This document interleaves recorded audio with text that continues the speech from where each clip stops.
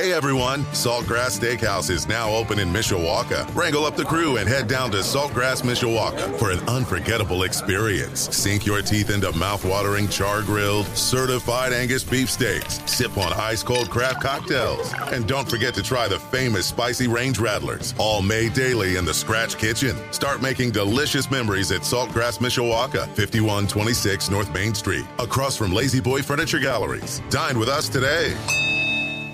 Live from our WSBT radio studios in downtown South Bend. Let's go! Come on! Ah! Welcome to Budweiser's Weekday Sportsbeat. Wow, don't blink. A lot of major intestinal fortitude going on here. On your home for Notre Dame football. Knocked down by Wooden. The game is over. The Irish has upset Florida State. Notre Dame is number one. And Notre Dame basketball. Number one ranked UCLA Bruins have been upset by the Irish of Notre Dame. Good! Enrique Ogunbowale wins the national championship for Notre Dame! Plus Fighting Irish hockey. They score! Jake Evans scores! Notre Dame 3.7 seconds away from a spot in the national championship game. The NFL and Major League Baseball. Oh my gracious! How about that? Sports Radio 960 WSBT. WSBTradio.com. The free WSBT radio app. Big time onions! Now, here's your host, 7-time Associated Press Broadcasting Award winner, Darren Pritchett.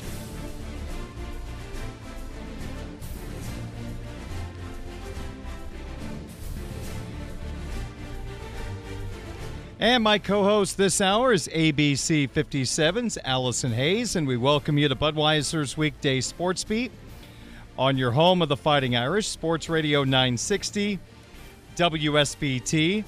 It is 8 minutes after 5 o'clock on this Tuesday, January the 9th of 2024. Sports Beat is on the air until 7 o'clock tonight. We've got college basketball coming your way at 8:30 with pregame coverage of Notre Dame at Georgia Tech. Opening tip is set for 9 o'clock. Great to have you on board. We really appreciate your time as we're kind of the day after the college football season ends crew. It's always a sad day when college football comes to a close. We know we've got a long wait until August 31st when Riley Leonard and the Fighting Irish take the field against Texas A&M in College Station. I guess we do have spring football a month and a half away. Although, I don't know if you saw, but we did get a notification from Notre Dame that January 24th and January 31st and sometime in February, we get a bunch of access to the early enrollees. So that'll be interesting. That's a good sign. In fact, one of the individuals we'll be talking to is a young man by the name of Jaden Harrison, who was a wide receiver and kickoff return man at Vanderbilt and then Marshall. Well, today he decided to come to the University of Notre Dame, another transfer portal pickup for the Fighting Irish. Some people believe he's an elite kickoff return man, 3 kickoff touchdowns in his career. He's also 63 receptions for 768 yards and 4 touchdowns in his career so far. He played against the Irish in 2022 and had 3 receptions for 38 yards in Marshall's stunning victory over the Fighting Irish at Notre Dame Stadium. I'm really curious to see, is this more about Harrison adding a kickoff return dimension to this football team? A guy that could be a game breaker on kickoff returns? Is he going to have a role at wide receiver? He's never been a big-time wide receiver at Vandy and Marshall, so I'm really wondering, is this a guy that truly could be in the mix? I mean, they got Chris Mitchell from Florida International, Bo Collins from Clemson. You still got Faison and Greathouse and Jaden Thomas from last year's team. So I'm really wondering, is he going to fit in as a wide receiver? But it never hurts to have a guy that can change the game on special teams. I think about the Bills-Dolphins game the other night. The Bills were in big trouble down in Miami, down 14-7 in the second half, and a punt return for a touchdown absolutely changed that game, and they walked away with a victory. But I'm just thinking Harrison, at the very least, could be a great addition to special teams. Nothing more exciting than a return for a touchdown like that. I mean, man, a game changer, momentum changer. So exciting to watch. But yeah, his numbers at receiver are not overwhelming. 4 career touchdowns, and his performance against Notre Dame, the 3 catches for 38 yards, was his best performance against any Power 5 school that he's ever faced. So that's not too intriguing, but the idea of having someone who can be a game changer or at least a threat in the return game, now that is something you can get a little bit excited about. Forward thinking. Have my best game against a team I might go to 2 years down the line, right? Right. So Jaden Harrison jumps out of the portal and joins the Fighting Irish. I'm going to label him as a kickoff return guy. Added depth at wide receiver. Started at Vanderbilt, then went to Marshall, and now a member of the Fighting Irish of Notre Dame. Well, coming up on the program this evening, we are going to talk about last night's title game. What can Notre Dame learn from what Michigan accomplished this year? Former Notre Dame and Michigan coach Bob Kamel is going to join us at the bottom of the hour to talk about his old employer, Michigan, winning the national championship, and he has been close with Jim Harbaugh through the years, so we'll talk to Coach Kamel at the bottom of the hour. We have our Twitter question of the day. I'll preview Notre Dame, Georgia Tech in college basketball in the 6 o'clock hour, look at the NFC playoffs, and some sports wagering conversation at the end of the 6 o'clock hour here on Sports Radio 960 WSBT. Allison Hayes, Darren Pritchett with you. Let's start with our hat trick of opening topics for tonight. And the Michigan Wolverines are national champions as they rolled by Washington last night, 34-13. A 17-10 game at halftime, and Washington had the football coming out of the locker room. You thought, well, it might be a game. This isn't a blowout yet. Maybe there's a chance, but an interception to start the second half set a weird tone, and Michigan ended up walking away with the victory. I was fascinated early on. We all talked about Blake Corum. He's going to have this big game. And good old Donovan Edwards, who had not scored since the Penn State game, had the 41-yard touchdown run on the opening drive of the game to put Michigan up 7-0 after a Husky field goal. He scored again from 46 yards out, 14-3 Michigan, with 2:23 to go in the first. And I got to give credit to the Michigan coaching staff. They gave Washington some different looks, and it took a little while for the Huskies to adjust on defense. They went unbalanced offensive line, 6 offensive linemen. The Huskies did not have the run fit, and Michigan in the first quarter averaged 19 yards per carry. And I'll tell you what, Allison, at that point, it felt like this game was over. And I said this on Twitter, and I did not mean to bring up old feelings. Salt in the wound. Yeah, but I just remember sitting next to my good friend, former Irish quarterback Evan Sharpley, down in Miami for the 2012 title game between Notre Dame and Alabama. Alabama went right down the field. It was dominating, put 7 on the board, and famously Evan looked at me and said, well, this was fun. Because he knew, and we all knew, it was going to be a long night. It was over. And I thought it was going to be the same thing last night. I guess at the end of the day, they ended up pulling away. But after that first quarter, I'm thinking, what else is going to be on TV to watch? It was demoralizing for sure, and it took all the wind out of the sails. And it did feel like, oh my gosh, this game is over before it even started. But they hung in there. They came back. They made it a game there right at halftime.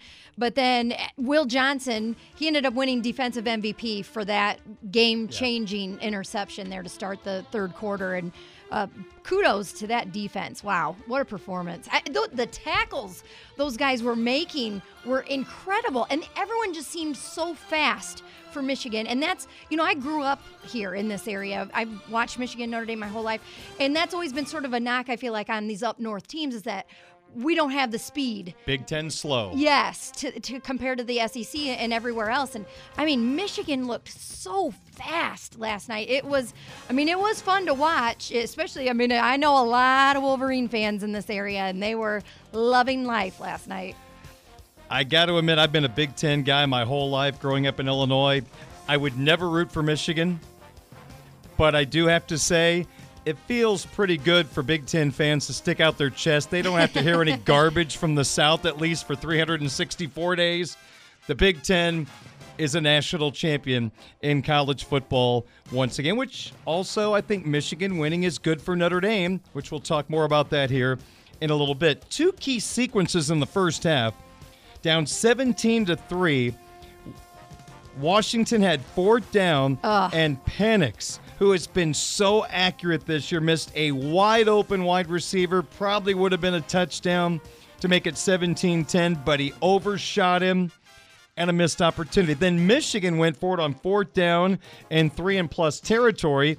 They did not complete the pass. Washington took advantage of that, marched right down the field.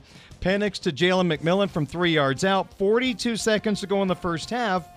Now you're thinking it's 17-10 Michigan going to halftime, and the Huskies get the football to start the second half. So a major opportunity for the Pac-12 champions to get absolutely back in the game and just snatch momentum away from Michigan. But what happens?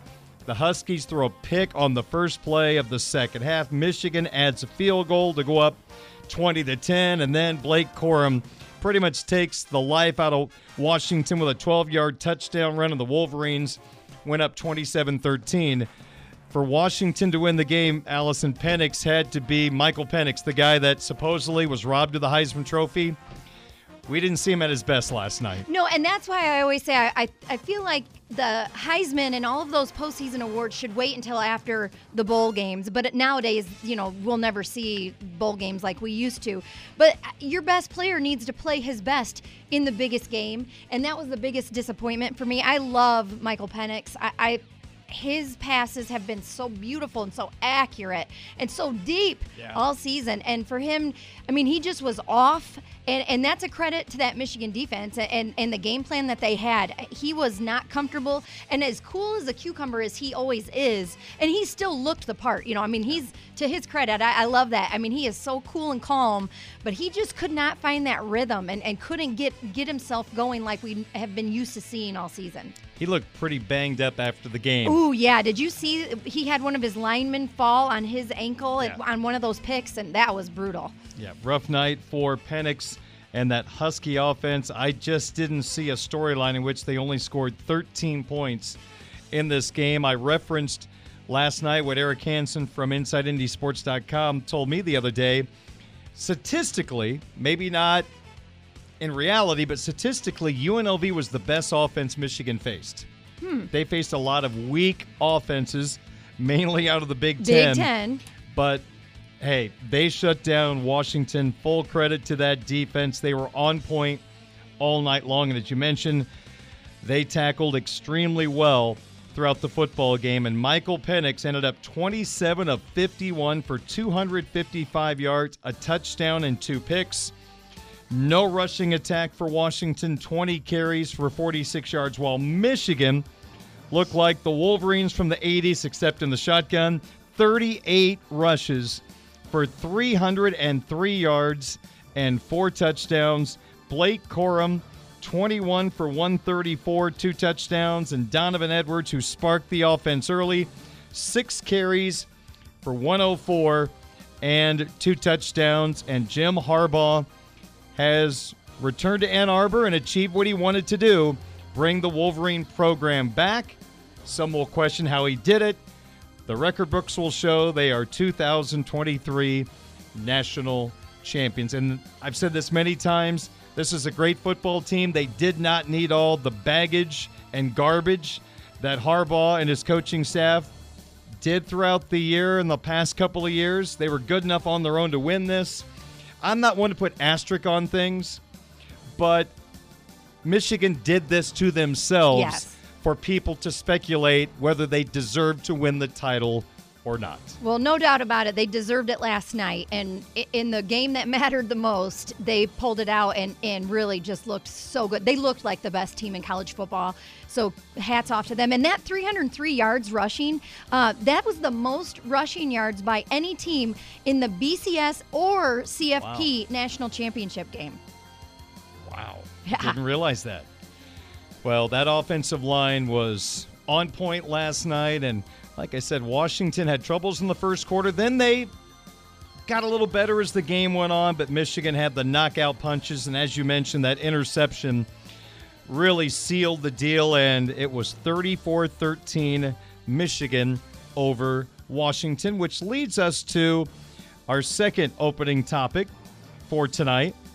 If you could take one part of the Michigan and Washington team and transport it onto the Notre Dame football program, what would you choose? And this is wide open. You could steal a coach, a style of play, one player, an entire unit. You can do whatever you want with this particular answer. So we'll start with this. If you could take one part of the Michigan football team and install it into the Fighting Irish in 2024, what would you choose? I'm going to go with Michigan's run game, and specifically Blake Corum. I just, not just on his stats, but his pure leadership. And he had me at hello during his post-game press conference at Penn State when he had that cut across his nose, blood pouring down his face. I mean, he was the quintessential running back, like rugged, tough guy, tough-nosed guy. I just loved it. And, he missed the end of the 2022 season, and he vowed to come back with a bunch of those guys and said they were going to do it, and he did it. And 1,245 yards rushing, 27 touchdowns this season, broke Michigan's single-season rushing touchdown record. But really, it was just that overall leadership that you could see from him on and off the field. He was a guy, I'd love to see him, although he's pretty small, but I would love to see him in a Bears uniform. That looked pretty good to me. Absolutely. The one thing I would take from the Michigan football team and bring it to the Notre Dame football program was Michigan's ability last night against the Joe Moore award-winning Washington offensive line to be able to only rush 4 and drop 7 into pass coverage and cause all kinds of havoc on Michael Penix. Heck yeah. That slowed down Washington's passing attack. The front 4 getting pressure on him, extra bodies in protection. I think it took care of some of the openings that Penix is used to. Not many teams can rush 4 and control a football game. Michigan did it last night, and the defensive line coach is an old friend, Mike Elston. Congratulations to Mike, former Irish defensive line coach. Oh, on a side note on that, if you don't mind me interjecting, I saw Beth Elston, Mike's wife. She had a great post on Facebook, of course. They're a wonderful family, and she has all these pictures of them celebrating the championship. And guess who's in the stands watching the game with Beth and the 3 daughters? Kurt Heinisch. No kidding. Former Notre Dame defensive lineman. He is a part of their family, and he was there to support. And I thought that was really cool. I shared that on social media today. I just thought that was really cool. So shout out to the Elstons, and really happy for them to get that done. But I thought it was really cool. I think that says a lot about just the relationship that Mike had when he was a coach here at Notre Dame. Was a great recruiter and developer on the defensive line for Notre Dame. I think he misplayed his hand when he became the defensive coordinator for the bowl game against Oklahoma State. Remember his speech about South Bend's my home and I want to stay here? He kind of put pressure on Freeman there, I thought, and it kind of backfired because the bowl game defensively was an absolute disaster against Oklahoma State. But as a defensive line coach and recruiter, he is as good as it gets. So I would love to have the ability for Notre Dame to rush 4, drop 7 in key situations like that. They were able to get pressure on the quarterback this year a lot with blitzes, but to have a front 4 that can do that, I would take that in a minute. What about Washington? Anything you would take from them?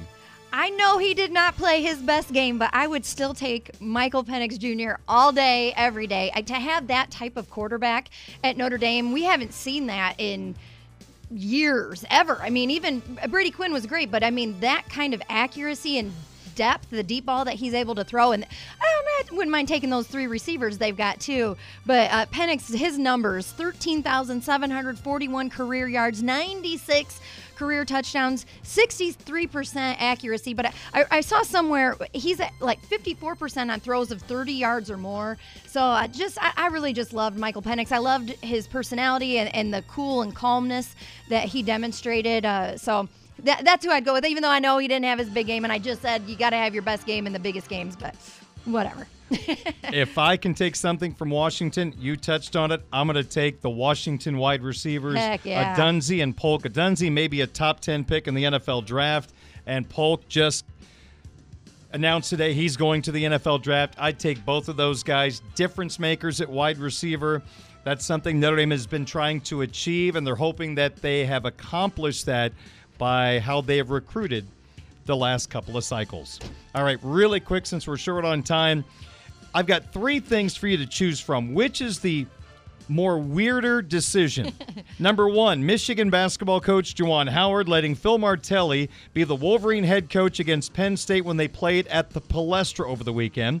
Number 2, Saints quarterback Jameis Winston overruling New Orleans coaches and running a play from the 1-yard line, resulting in a touchdown on the final play of the game against Atlanta, a game that the Saints won 48-17. Or 3rd, Nike and Tiger Woods ending their 27-year relationship. We don't have time to get into all 3 of these weird things. It's not surprising to me, honestly, that Nike and Tiger are parting. Tiger's not Tiger anymore, and he's not going to be at that level moving forward. He hasn't been in about 15 years. So I love Tiger. I love what he did for the game, and him and Nike together were amazing. But I understand. I hear also that Nike's wanting to get out of the golf game. So that's interesting to me, and they're just looking to cut some money. I do not like Jameis Winston. I've never liked Jameis Winston. I don't like what he did at Florida State on and especially off the field. So I'm not surprised that he would do something like that. But I think probably, I guess, the weirder thing, which I think it was a wonderful gesture for Juwan Howard to let Phil Martelli coach the team in his hometown against his son, who was an assistant at Penn State. And, of course, he coached at St. Joseph's forever. So I don't think that was necessarily terribly weird, but it was probably just not the right move. It was not the right call. They lost that game, and that's their 4th game now, I think, straight, losing in the Big Ten. So just not a good decision overall. I'm with you. Howard crushed a great culture program under Bayline and has absolutely destroyed the Michigan culture. It is a program in disarray, and it just looks weird when the team is playing bad and things look bad. To not be a head coach for a day, it just seems like a cop-out. Very, very strange. Michigan might be filling 2 coaching positions in Ann Arbor in the next few months. Harbaugh to the NFL, and Howard might be adios. All right, Allison Hayes from ABC 57. I'm Darren Pritchett. We'll talk to former Michigan and Notre Dame coach Bob Kamel about the Wolverines winning the title coming up next as Sportsbeat continues on WSBT. 3 on your home of the Fighting Irish, Sports Radio 960 WSBT. My name is Darren Pritchett. My co-host this hour is ABC 57's Allison Hayes, and my next guest, he's got a pretty good resume. He was an assistant coach under Bo Schembechler with the Michigan Wolverines. He was a recruiting coordinator and assistant coach for Lou Holtz at the University of Notre Dame, and just as important, a former co-host of mine on Weekday Sportsbeat. Okay, maybe not as important, but it's great to have Bob Kamel back on the program to talk a little bit about what we all witnessed last night, his former employer, Michigan, beating Washington 34-13 to win the national championship. Coach, it's good to hear from you. How are you today? I'm doing very well, and it's good to hear from you. And it's great to know that Allison's always on the show, and I absolutely respect her work on TV and on the radio. She's a very special talent. Well, yes, thank you, Bob. I appreciate that. We got to work together back in 2004 for a couple of episodes that Derek Mays had a show that he produced here locally. So, yeah, Bob and I got to work together, and my stint was short-lived because my people at Fox 28 said no way, but I made a great connection. Well, Coach, I got to tell you, Michigan going for over 300 rushing yards last night. I know it's not the old days of 3 yards in a cloud of dust, the 1980s in the Big Ten, because Michigan runs out of the shotgun. But I got to tell you, I was thinking about Bo Schembechler last night, how proud he must be of his old quarterback and the way he reestablished the glory back into that Michigan program and did it with good old smash mouth football. Well, I think one of the things with Jim and his staff was continuity. I mean, he's been there a while. He's had some ups and downs. If you remember during COVID, I think he won 2 games.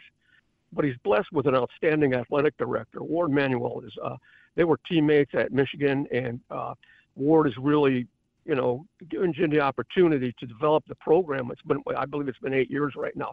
Let me say something, though, if you don't mind, before we get started, please. Yeah. For all my Notre Dame fans, if Notre Dame was playing yesterday, I'd be rooting like all heck for Notre Dame. If Northern Illinois was playing yesterday, I'd be rooting for them. If Northwestern was playing yesterday, I'd be rooting for them. There were my 4 stops along the coaching. And, what happens in this profession, you root for people. So, my love for Michigan and my love for Notre Dame, let's not take anything I say today as being disrespectful to Notre Dame or what Notre Dame's done, because anybody that knows me would know that's not the truth. A long time ago, a coach that I loved, my first year actually in college football, said, Bob, make sure they know how much you love them before they ask how much you know. And that's been my mantra. So when I think of teams that I root for people also. Guys that played for me. And I said I have 3 daughters and hundreds of sons. Oh, I love that.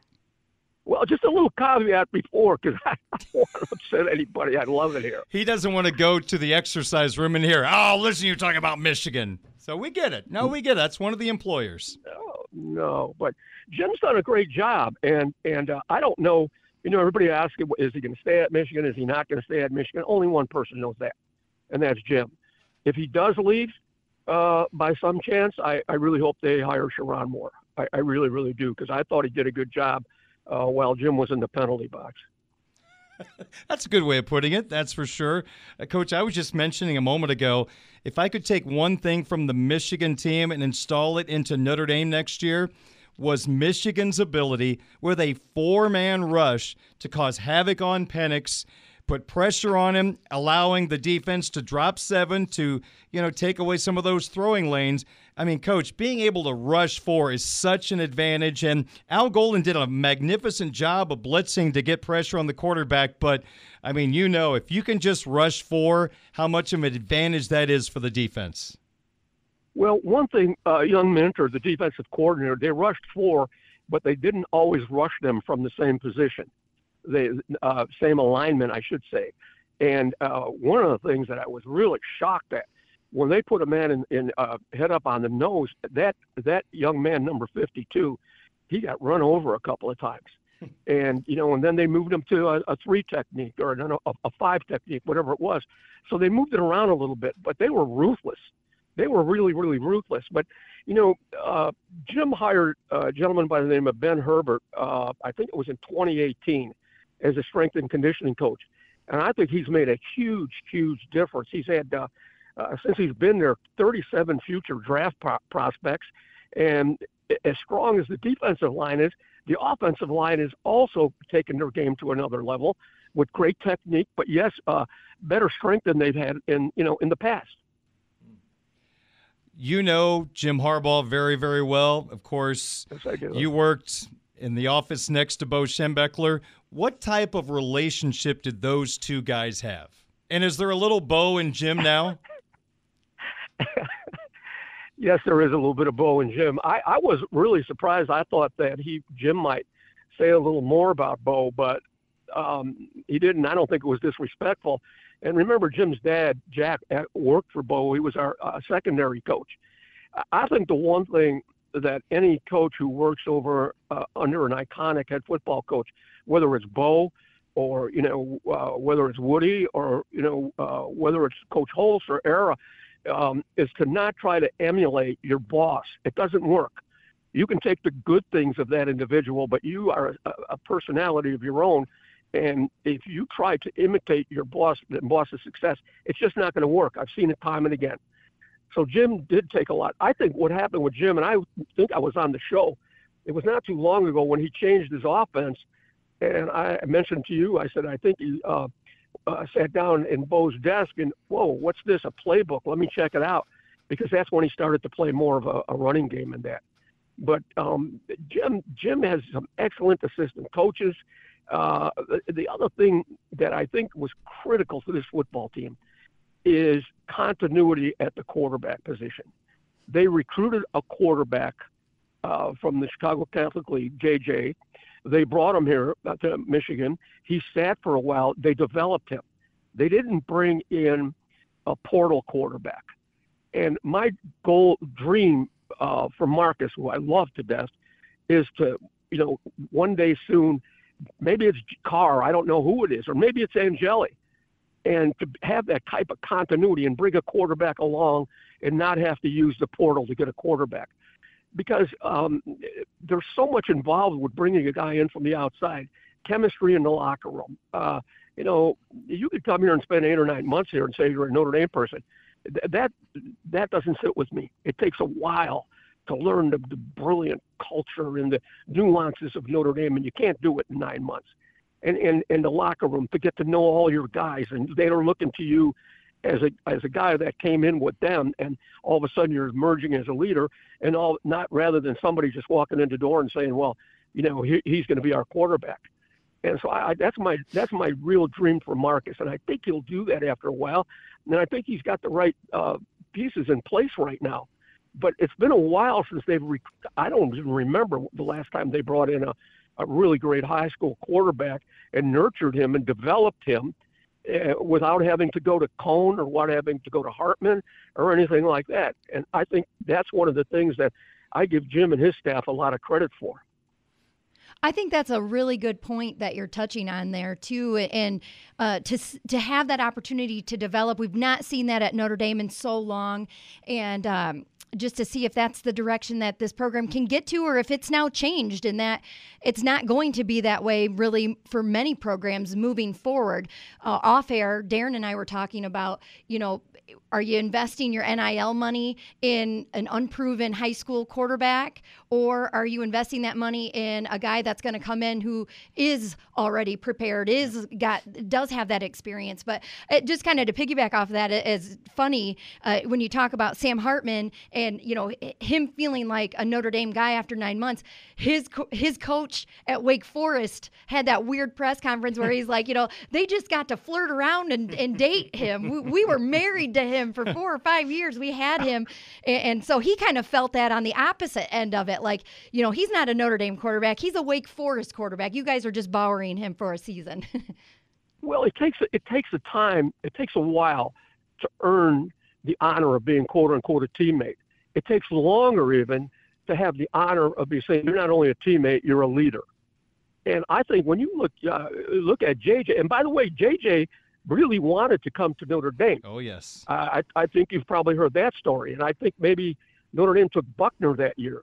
But JJ, when I shouldn't listen to too many things, and I shouldn't look on the internet for too many things. But, I heard today that JJ, I read on the internet that JJ was considered an average quarterback. Are you kidding me? An average quarterback? I can't believe that. And here's the other message I have. Root for your team. Don't root against the team to lose, okay? I have no use for that. Michigan won because they were holding. The game was irrelevant. Come on. Take that energy, that negative energy, and put it into loving and rooting for Notre Dame. That's what you need to do. Don't be negative. You have a gift if you're a Notre Dame fan. Embrace that gift and don't let anything distract you from that, with the exception of rooting and loving Notre Dame, our coach, our players, and everybody else. And Coach Kamel, just to build on that thought, Michigan winning the title to me is a really good sign for the Fighting Irish, because Marcus Freeman, when he took over as head coach, he said, I want this program to be built around offensive line and defensive line. And Coach, Michigan last night, they won a championship, and what were they built around? Offensive line and defensive line dominance. So it shows you can win championships that way. You don't need Joe Burrow throwing 50 touchdown passes like he did at LSU. Now, it's nice. I'll take it. But building in the trenches, Coach, that's where champions are built.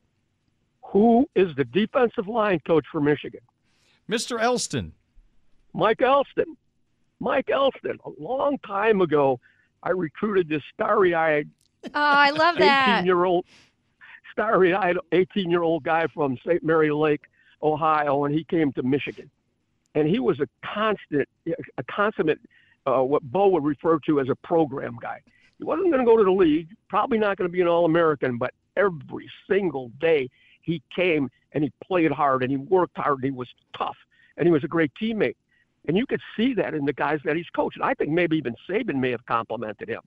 Mike Elston is a wonderful man. He's a great dad, a great husband, and I love Mike to death. And it was an honor for me to be able to have recruited him. And when he got to Schembechler Hall, I hope Harbaugh said, "Welcome home."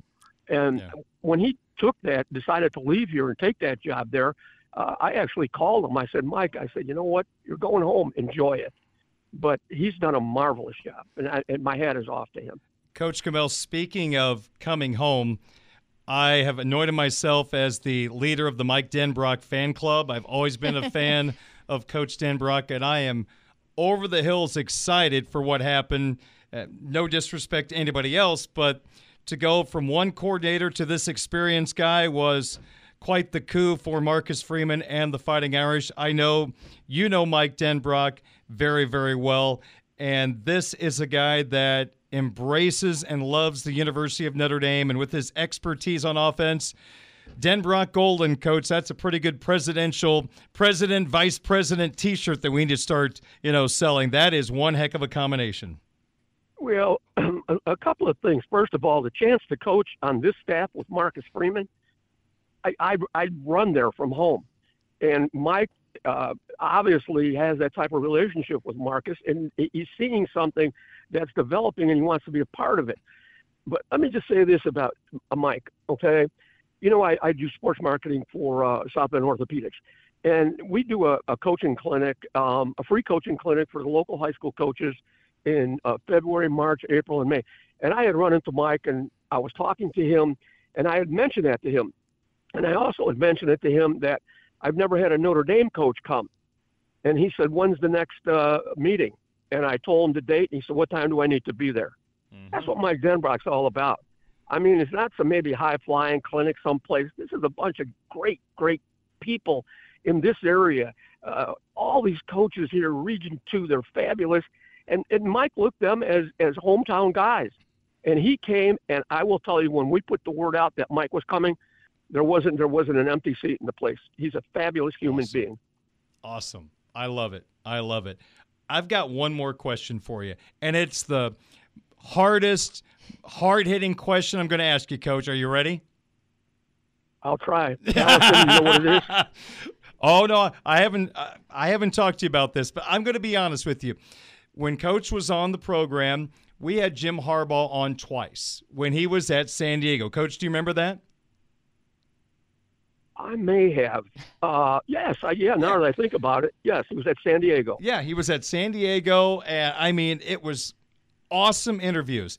It just seems like once he's gone to Michigan, he's kind of changed his way with the media. He was like joking and laughing, and now he's so guarded, and it's almost become kind of a Saturday Night Live bit with the way he's handling questions. Has he changed, or is he doing a bit right now in front of the media? I know if you heard yesterday, he said, people say I'm quirky. And if coaching my guys as hard as I can is quirky. Yep. If doing great charity work in the Ann Arbor is quirky. If developing quarterbacks is quirky, then I'm quirky. I would not say he's quirky. I would say Jim is complicated. Okay. And, when he was a young guy, he was not like that. Jim, you know what Jim Harbaugh did when I coached at Michigan? What? He was my grass cutter. Did he have khakis on? No. Darren, my dad had a bar in Chicago, yep. And I grew up above the bar. We didn't have a yard. Then I went to college. I didn't have a yard. Then I went to the Army, and I didn't have a yard. Then I lived in an apartment. I didn't have a yard. All of a sudden, I'm in Ann Arbor, and I got a yard, and I'm walking in the football building, and here comes Jim and one of his really close friends, Phil Lewandowski, who's an orthopedic surgeon now. And I said, "Hey, have you guys ever cut grass?" They were like, "Yeah." And they said, "Why are you asking, Coach?" "Well, I never really have cut grass." "Do you have a grass cutter?" "No." can you guys come by? Yeah, we'll get one. So they came by, and they became my grass cutters. And I love them both to death. They're both very successful. Jim's still in touch with Phil. As I mentioned, Phil's an orthopedic surgeon, and just another example of being with young guys when they're 18 and 19 years old and see what they've gone on in life to do. And, and I'm really fortunate. I have an honorary monogram from the University of Michigan at M, but I am also have been put as a member of Holtz's Heroes. And I don't think anybody else has got that from both sides. And it's such an honor for me to be with the M guys from Michigan. And it's such an honor for me to be with Holtz's Heroes. Yeah. It's sometimes I have to pinch myself and say, how did this all happen?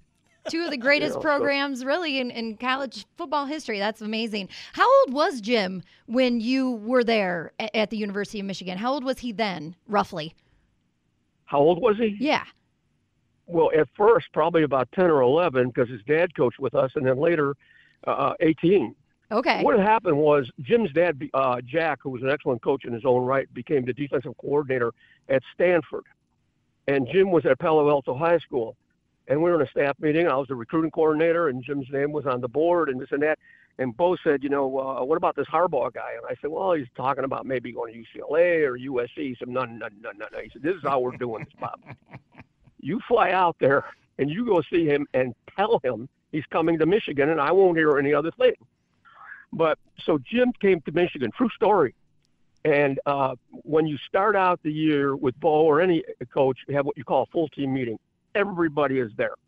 Everybody. They go over everything, all the rules about things like where to park, where where your laundry goes, what the dorms. And so the meeting starts. There's probably 140 people, and there were assistant coaches and everybody. And we're about 5 minutes into the meeting, and all of a sudden the front door opens, and it's Jim. 5 minutes late. Uh-oh. And you see all the old guys in the front, all the older players in the front starting to shuffle in their seats like, where is this going? Well, Jim was told in no uncertain terms that he was not going to be at the meeting and to stand out in the hall, maybe at attention, I don't remember, and to know that after the meeting, Bo will meet with him privately. But that was his first meeting at Michigan. The other thing I remember was on Thursdays, one of us or two of us would go to the ticket office at Michigan and line up tickets for high school coaches or friends and family and stuff like that. And alongside the ticket office, there was the media office. And it's not like it was just basically not an office, it was a room. And we were playing Ohio State, and Jim walked in. Hey, Jim, how you doing? They started asking him questions. And that's when he guaranteed we'd beat Ohio State. And I was in the other room hyperventilating. Well, shortly thereafter, to cry one out, somebody bring Harbaugh to my office now. But he came in, and he was totally unaffected. Well, Bo, we are going to beat him. Like, listen, Ohio State doesn't need to hear any of this. So he has quite a history, and that I wish him well. From my heart of hearts, I hope he stays. But if he doesn't, if he feels whatever he's going to do for his family and his wife and his children, I would wish him well also there. The great thing about Coach Kamel telling these Bo stories, I'm imagining all the words he's leaving out of everything that he's saying. I can imagine there might have been a couple of words you left out. Get Harbaugh in here right now. Like, oh, shucks and doggone. Yeah, that's right. Well, Coach, it is wonderful to catch up with you. I know you were up in Ann Arbor watching the game last night. So the Wolverines get her done, their first title since '97, and I'm sure Bo's pretty proud of his old university today. So, Coach, great to catch up with you. We'll have to do this again soon. Anytime. Best, Allison. Love you guys. Thank you. Thank you, Coach. All right, bye-bye. Bye-bye. That is former Notre Dame and Michigan coach Bob Kamel joining us here on Budweiser's Weekday Sportsbeat. Yeah, Bo, I'm sure, had a pretty wide dictionary. Right, and not for radio. I mean, when Harbaugh's, we're going to beat Ohio State, guarantee. I can just imagine how red Bo's face. Did they win that game? I don't know. Really? I think so. I should have asked, but I'm pretty sure they did. Coach Kamel actually got Bo on the program about a year before he passed away. Oh, wow. That was maybe the coolest interview I've been a part of, and I don't think I've ever been more nervous really about an interview than having Coach Tim Beckler on the program. I'm not a Michigan fan. I root against Michigan, but I had so much respect for him and admired him from afar. That was an awesome interview. All right, we'll take a quick timeout. 5:56 at WSBT. This is the Budweiser's Weekday Sportsbeat Twitter question of the day from Sports Radio 960 WSBT. I'm Darren Pritchett with ABC 57's Allison Hayes. It is time for our Twitter question of the day. From Monday's program, which former Notre Dame player or players have the best chance to represent the NFC in the Super Bowl? Here are your 4 choices. You got Martin and Aubrey for the Dallas Cowboys, Aaron Banks, starting guard for the San Francisco 49ers. You got the Aquara brothers and Brock Wright with the Detroit Lions, or the LA Rams with Kyron Williams and Ben Skoranek. Boy, Kyron has been awesome ever since he became a starter with Los Angeles. Would he go in the 4th or 5th round? Yeah, what a steal. Wow, McVay nailed that particular pick. All right, so Allison, I'll give you a chance to vote before I give the results. Which of those Notre Dame players do you believe has the best chance to represent the NFC in the Super Bowl? Well, my heart, and I say this because I am a Bears fan, but okay. I fully admit I am a bandwagon jumper for the Lions. I'm all in on them. I hope they make it. But I think they're a little too inconsistent right now. And that defense, while it has some big playmakers, ranked 23rd in the NFL for points allowed, and they've got a tough road to get to the Super Bowl. So I don't think they're there just yet. But so I'm going to go with my head, and I'm going to say the 49ers. They're the number 1 seed. They got 9 Pro Bowlers on the team. Pretty much the best team all season long. Killed Dallas and Philly. Other than that Ravens game, they looked really good this year. So I'm going with the 49ers, Aaron Banks. All right, here are the results. 6.6% of people who voted on my Twitter account at 960 Sportsbeat went with the Rams, with Williams and Skoranek. That Lions-Rams game, there are some juicy storylines, including the quarterbacks being traded for each other. 3rd place in the voting, 8.9%, the Aquara brothers and Brock Wright, the Detroit Lions. 2nd in the voting, 17.1% went with the Dallas Cowboys, Martin and Aubrey. I noticed Notre Dame football is claiming Aubrey as one of theirs as a Pro Bowler. Yes. He was a soccer player. Right. But I guess when you have the chance to grab an extra one, sure, we'll why take not? it. Why not? He's amazing. He has not missed a kick this year. But winning the vote handily, Allison, your choice, Aaron Banks, starting guard for the San Francisco 49ers, 67.4% of the vote. Now we go to the American Football Conference for today's Twitter question of the day, which you can find again on Twitter X at 960 Sportsbeat. Which former Notre Dame player or players have the best chance to represent the AFC in the Super Bowl? Here are your choices. Kyle Hamilton and Ronnie Stanley with the Baltimore Ravens. You got 3 Miami Dolphins, Durham Smythe.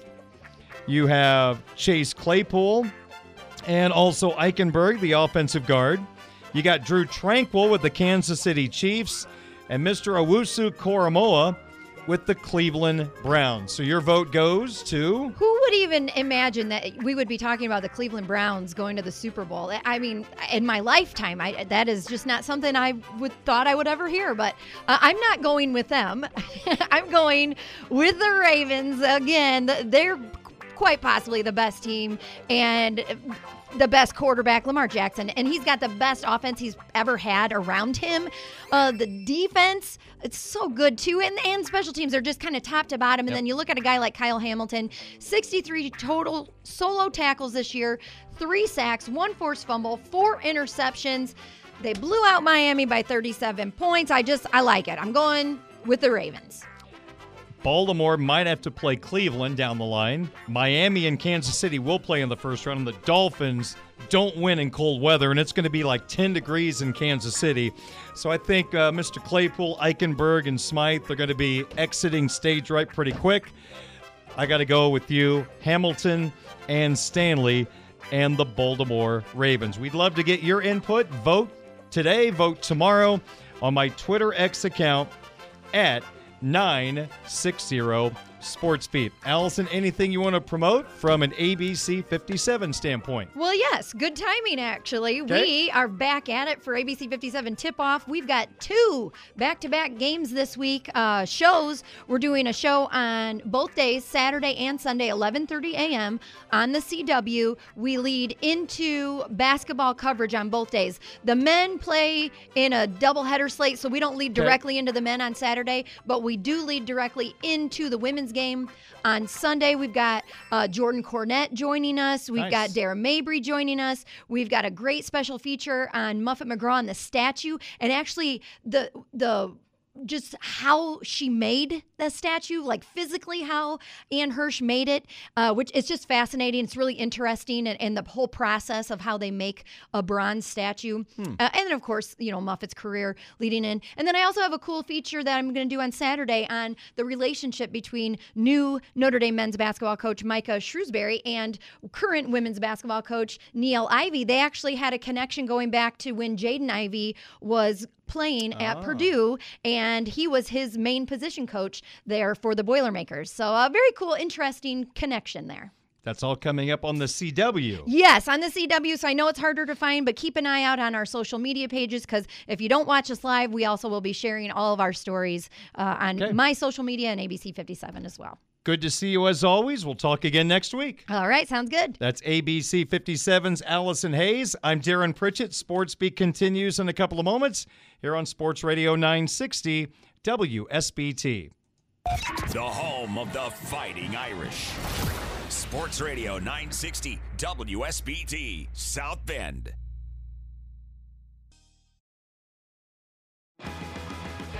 You can listen to Budweiser's Weekday Sports Beat live or on demand with our free WSBT radio app. Just search WSBT Radio in the App Store and Google Play. Now, back to local sports talk on Sports Beat with your host, Darren Pritchett.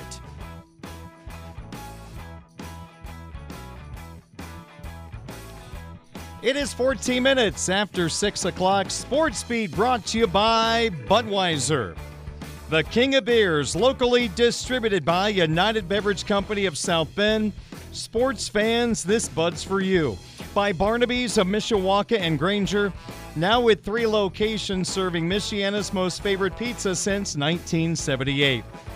By Bethel University's Adult and Graduate Studies.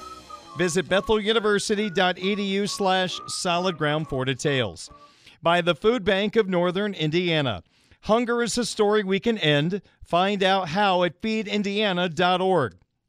By Midland Engineering Company, beginning their second century of quality roofing experience. And by the Mishawaka Education Foundation, granting a better future. My name is Darren Pritchett. Hope you're having a terrific Tuesday. We greatly appreciate you joining us here, whether it's on 960 AM WSBT, the streaming live services. The Twitch app is not working tonight. We'll try to get that back going for tomorrow's program. There was one piece of Notre Dame football news today. The Fighting Irish picked up another player from the transfer portal, and he is wide receiver Jaden Harrison out of Marshall University. This is a guy at the very least that can be a big-time contributor on special teams, an elite kickoff return man. He's scored 3 touchdowns. He's also been a factor at wide receiver in his entire career, which spans Vanderbilt and Marshall. 63 receptions for 768 yards and 4 touchdowns. Now, he played against the Irish in 2022, that game that Marshall beat the Fighting Irish. And Harrison, 3 catches for 38 yards. You think about in elite games, in massive matchups, Special teams, as we all know, can make a big, big difference, and who knows, Harrison might be able to break one on a kickoff return that could be the difference in winning and losing. So a very nice little under-the-radar pickup by Coach Freeman and the Fighting Irish coaching staff. Again, I'm not sure if he factors into the wide receiver position. Let's say he's a backup. What he could bring on special teams, to me, I think, is really, really intriguing. All right, so there you go. Jaden Harrison, wide receiver Marshall. He is coming to the Fighting Irish of Notre Dame. I know the Irish are still chasing that Northwestern safety. That would be a massive add. Sounds like Michigan is in the running there. So hopefully we will have an end result to that pursuit very, very soon. All right, we are looking forward to some college basketball tonight at Purcell Pavilion. Down in Atlanta, not at Purcell Pavilion. I'm so used to the Irish playing at home, I apologize. Notre Dame is going to take on Georgia Tech down in Atlanta. A game that you can hear on WSBT Radio tonight, 8:30 pregame. Tony Simeone has the pregame coverage and the play-by-play starting at 9 o'clock. Let's give you a little background. Georgia Tech is 8-6 on the season under brand new head coach Damon Stoudemire, the former college basketball and NBA star. The Yellow Jackets right now are 1-2 in the ACC. Now, their key wins this year, they have a nice victory over a pretty decent Mississippi State team, 67-59. Now, Penn State is a little down since Micah Shrewsbury left to become Notre Dame's head coach, and Tech beat Penn State 80-81. But the big, big victory for Georgia Tech so far this year against the Duke Blue Devils in their ACC opener down in Atlanta. Tech surprised the Blue Devils 72-68. Now that catches your attention, like, wow, maybe these guys are a little better than their record indicates at 8-6. But, there you go. Maybe not so fast, my friend, as a legendary broadcaster has said. You look at some of their losses. Georgia Tech has lost to UMass Lowell, 74-71. They lost to an okay but not great Cincinnati team. They got blown out by the Bearcats, 89-54.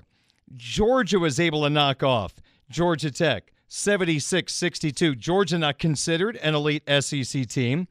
Nevada beat Georgia Tech 72-64, which has kickstarted a 3-game losing streak entering this matchup against the Irish. Tech lost to Florida State 82-71. They're not overwhelming. And then a tough loss at home as the Jackets were stung by Boston College 95-87. So as I mentioned, they've lost 3 consecutive games coming into this game against Notre Dame. Here is an interesting little stat. In those 3 losses, Georgia Tech is giving up 83 points per game. Now, what does that mean for the Fighting Irish? If you follow the Irish, you know they are offensively challenged this year. It is a team that has gotten better in the way they move the basketball, but it is still a team that has a long way to go. And as Micah Shrewsbury put it the other night after the loss to Duke, this is something that may get fixed with more recruiting in the future. We're limited in who we are as a team offensively, currently as constructed.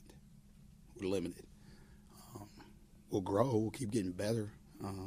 But, I think that's the thing is I don't know how much that changes this year. Like, we get a little bit better in our execution. I think we got to be a little better in our execution, what we're doing, having everybody on the same page, so our focus got to be better offensively. And then from night to night, like, guys have off nights sometimes, but, like, my effort can't be off. My focus can't be off. My discipline can't be off. My shot might be off, but the other stuff can't be. And that's where, sometimes we'll go roller coaster with that. Honest analysis from the head coach of the Fighting Irish, Micah Shrewsbury.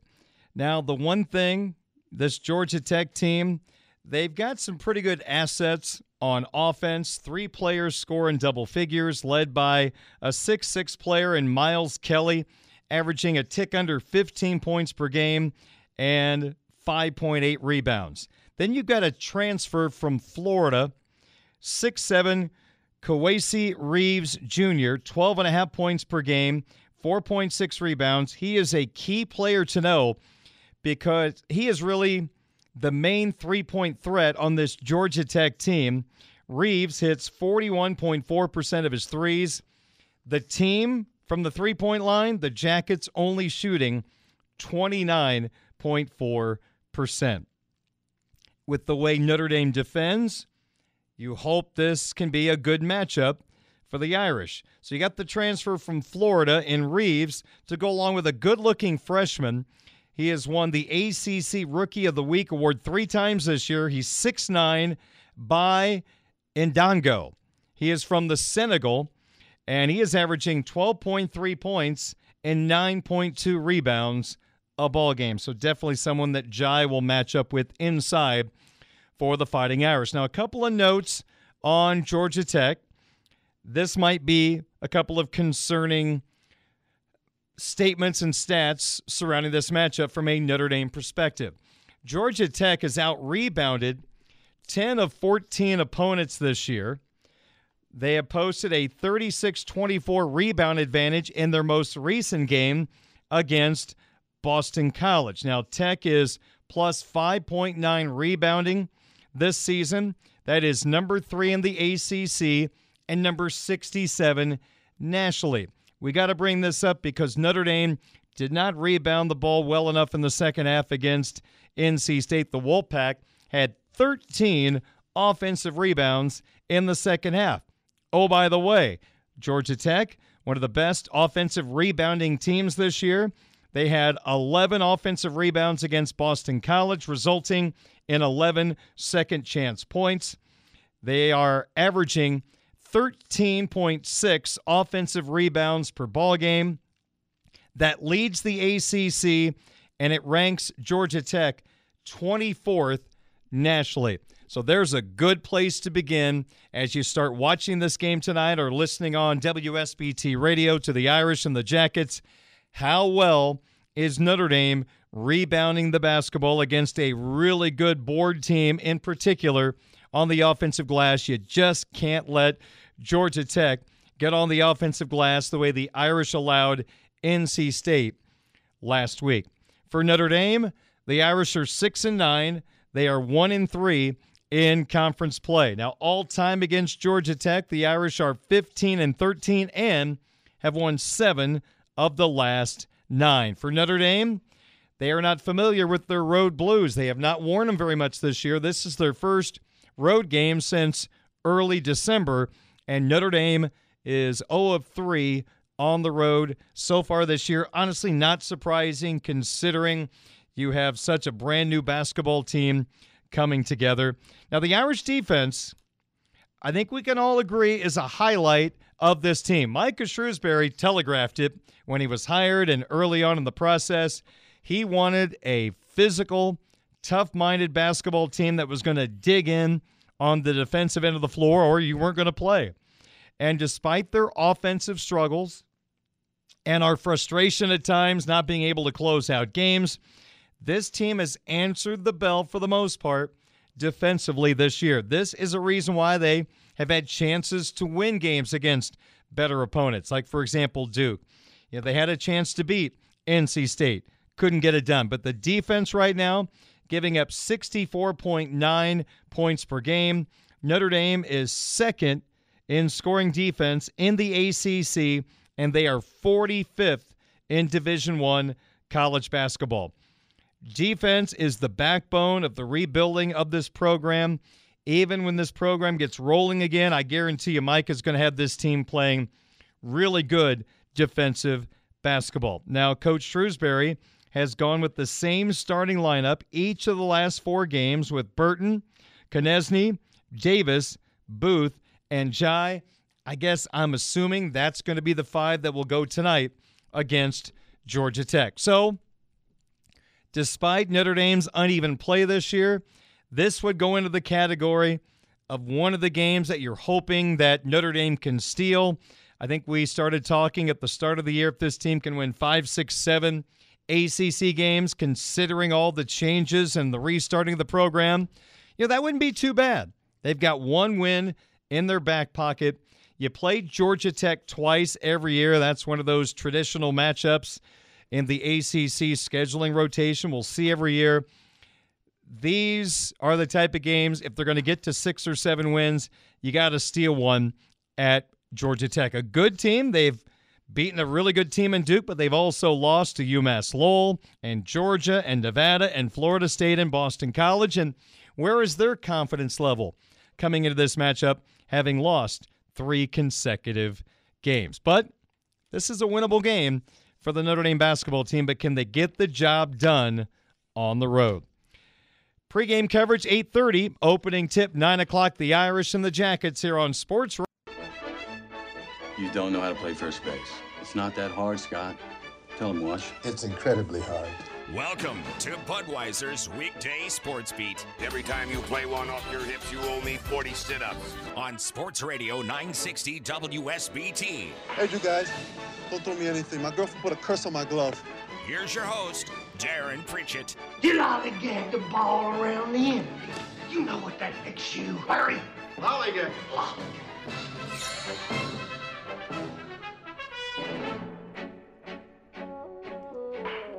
Good to be back with you. 6:34 in your home of the Fighting Irish. Sports Radio 960 WSBT. Streaming live at WSBTradio.com and on the free WSBT radio app. We've got Eric Hansen back on the program tomorrow, the publisher and editor at InsideNDSports.com. He'll be with me to talk some Fighting Irish football. We'll get his thoughts on the national championship game from Monday night. Michigan taking down Washington 34-13. So Eric and I will have a nice conversation tomorrow during the 5 o'clock hour. Sportsbeat on the air each night, of course, from 5 to 7 here on Sports Radio 960 WSBT. I will tell you that there will not be a Sportsbeat on Thursday. I'll be traveling with the Irish hockey team as we attempt to get to Columbus. The Irish and Ohio State will play some college hockey Friday and Saturday nights. Friday's game will be at 7 o'clock. We just found out this afternoon that Saturday's game has been moved to an 8 o'clock opening face-off. Both games will be heard on our sister station, Quality Rock 94.3 FM. I had to play that Bad News Bears / baseball movie montage bumper to start this segment because I'm hoping it might act as smelling salts for the Chicago Cubs front office. Major market, boatloads of money. They have done nothing so far outside of picking up a Rockies backup catcher and adding him to their 40-man roster. It has been an awkwardly quiet offseason. Now, supposedly they pursued Shohei Ohtani. It doesn't sound like there was mutual interest. So we're all assuming that now Jed Hoyer is changing the direction of what he wants to do to Cody Bellinger. The Cubs made a brilliant move last offseason, taking a chance on a player who had been down the last couple of years with the Dodgers after being a National League most valuable player. Bellinger came back and had an awesome 2023. Bellinger, a big reason why the Cubs almost made it, maybe should have made the postseason last year.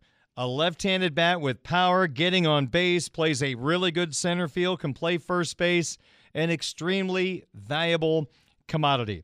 The problem is his agent is Scott Boras, and Scott Boras is the agent of all agents in Major League Baseball.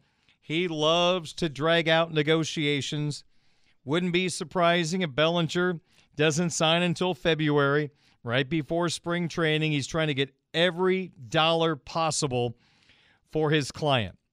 And you would have to imagine the Cubs are in on the bidding right now for Bellinger. There are reports that the Toronto Blue Jays, who were the bridesmaid for Shohei Ohtani, They are trying to make up for that loss by getting Bellinger. Now, I'm sure Bellinger wants a 7-8-year deal. Is that a major risk considering he's had one good year over the last few? But the 1 year last year was difference-making good. So you have to think about, is this guy going to match these numbers going forward? And if you give this guy 7-8 years at over $200 million, does that make you a little nervous about going down that road? I'm sure it does. The Cubs have plenty of money to throw around. If the Bellinger thing doesn't work out 3-4 years down the line, they'll have plenty of money to offset that and make another move. But it sure seems like this is a major part of the offseason. If you don't get Bellinger, do you look at the Cubs being as good as last year? I mean, that's a big part of the lineup gone if he does not re-sign. I have a feeling it all works out in the end. The Cubs have to bring Bellinger back, but do they also pivot in another direction? There's a Cy Young award-winning pitcher from last year and a two-time winner in Blake Snell from the San Diego Padres that is still available. Is that a direction the Cubs may go? They still have a lot of contact pitchers in their rotation. Snell could be more of that strikeout guy that they're looking for. This is an extremely winnable National League Central for the Chicago Cubs. If they exercise a little financial muscle, this is a team that would be considered the favorite in the division. I mean, look where we are right now. The Milwaukee Brewers had that Woodruff-Burns combination at the top of the rotation. Woodruff is a free agent, has to have some surgery, maybe had the surgery already. He's not coming back. They have an offense that's going to be adding a very talented rookie that they're excited about in the outfield, but is there enough pop in the middle of their lineup? The Brewers don't look like a ferocious contender. The Cincinnati Reds have all those young players who quieted down a little bit as the season went on. But with De La Cruz and McClain, this is a really intriguing team. They've added some pitching, trying to go along with some really good young starting pitching that they believe they have. They might be the favorite in the division. You look at the St. Louis Cardinals, a perennial team with a winning record, won 71 games last year, a major hiccup for this proud organization, and they've added $95 million worth of starting pitching, but it's Sonny Gray, Kyle Gibson, and Lance Lynn. Sonny Gray as your number one starter with Miles Michael as 2, and maybe Kyle Gibson is 3. Is that going to be enough to win the division? They like their offense. They've got a lot of parts to choose from, good young players, but do they have enough starting pitching? That's why they stunk last year, and I know I speak for all us Cardinal fans. Cardinals haven't done enough. If Sonny Gray and Kyle Gibson were their second and third best pitchers added, and there was a much better pitcher brought in, I think everybody would be doing somersaults. But Gray, Gibson, and Lynn is not going to electrify the fan base. In fact, Sonny Gray in the heat in a pennant race, is he going to be up to the challenge? He went to the Yankees, and it did not work there. He's won in Minnesota. He's won in Kansas City. Can he win in St. Louis? Won in Cincinnati, but they weren't very good. That's a big question mark for me. So this NL Central is really fascinating. So nothing from the Cubbies as of yet. This afternoon, one more NFL head coach lost his job. This is a shocker to me. Mike Vrabel was let go by the Tennessee Titans. 6 seasons with the Titans. He has been dealing with not having a great quarterback in particular. This year, it really was a mess. Made the playoffs 3 times early on in his tenure, missed the last 2 years, and I think it was a surprising move that the Titans walked away from Vrabel. And if the New England Patriots end their relationship with their soon-to-be Hall of Fame coach Bill Belichick, Vrabel was a linebacker with the Patriots. Is that going to be the type of fit New England is looking for? It sure seems like it. I know the old offensive coordinator under Belichick, Josh McDaniels, was a visitor at the Patriots game last week. But Vrabel being let go by Tennessee, 4 consecutive winning seasons to start his tenure. And I know the last 2 years were frustrating, but look at the quarterback play. Nothing Vrabel could do there. And this is going to be an altering offseason for the Titans. They're all everything running back, the face of their franchise, Derrick Henry. He's probably going to be finding a new home. The Titans are going to look a whole lot different in 2024. And you better get it right because the Colts feel really good about Anthony Richardson at quarterback. And C.J. Stroud, boy, he looks the part with the Texans with a really good young coach. And DeMarco Ryans. And we'll see about Jacksonville. Trevor Lawrence seemed to take a mini step back this year. The Jaguars faded down the stretch and missed the postseason, allowing the Texans to win the division title. So Tennessee's not careful if they don't make the right choice. There's a couple of teams ready to kind of take control of this division, the old AFC South. All right, coming up on tomorrow's program, mentioned Eric's going to be with me. Mike Singer talking Notre Dame football recruiting. We'll start to look at the NFL playoffs and more. Budweiser's Weekday Sportsbeat tomorrow night from 5 to 7 here on your home of the Fighting Irish, Sports Radio 960 WSBT. And don't forget, Irish basketball coming up, 8:30 pregame, 9 o'clock tip. It's Notre Dame at Georgia Tech on Sports Radio 960 WSBT. Hey everyone, Saltgrass Steakhouse is now open in Mishawaka. Wrangle up the crew and head down to Saltgrass Mishawaka for an unforgettable experience. Sink your teeth into mouth-watering char-grilled, certified Angus beef steaks. Sip on ice-cold craft cocktails. And don't forget to try the famous spicy range rattlers, all made daily in the Scratch Kitchen. Start making delicious memories at Saltgrass Mishawaka, 5126 North Main Street, across from Lazy Boy Furniture Galleries. Dine with us today.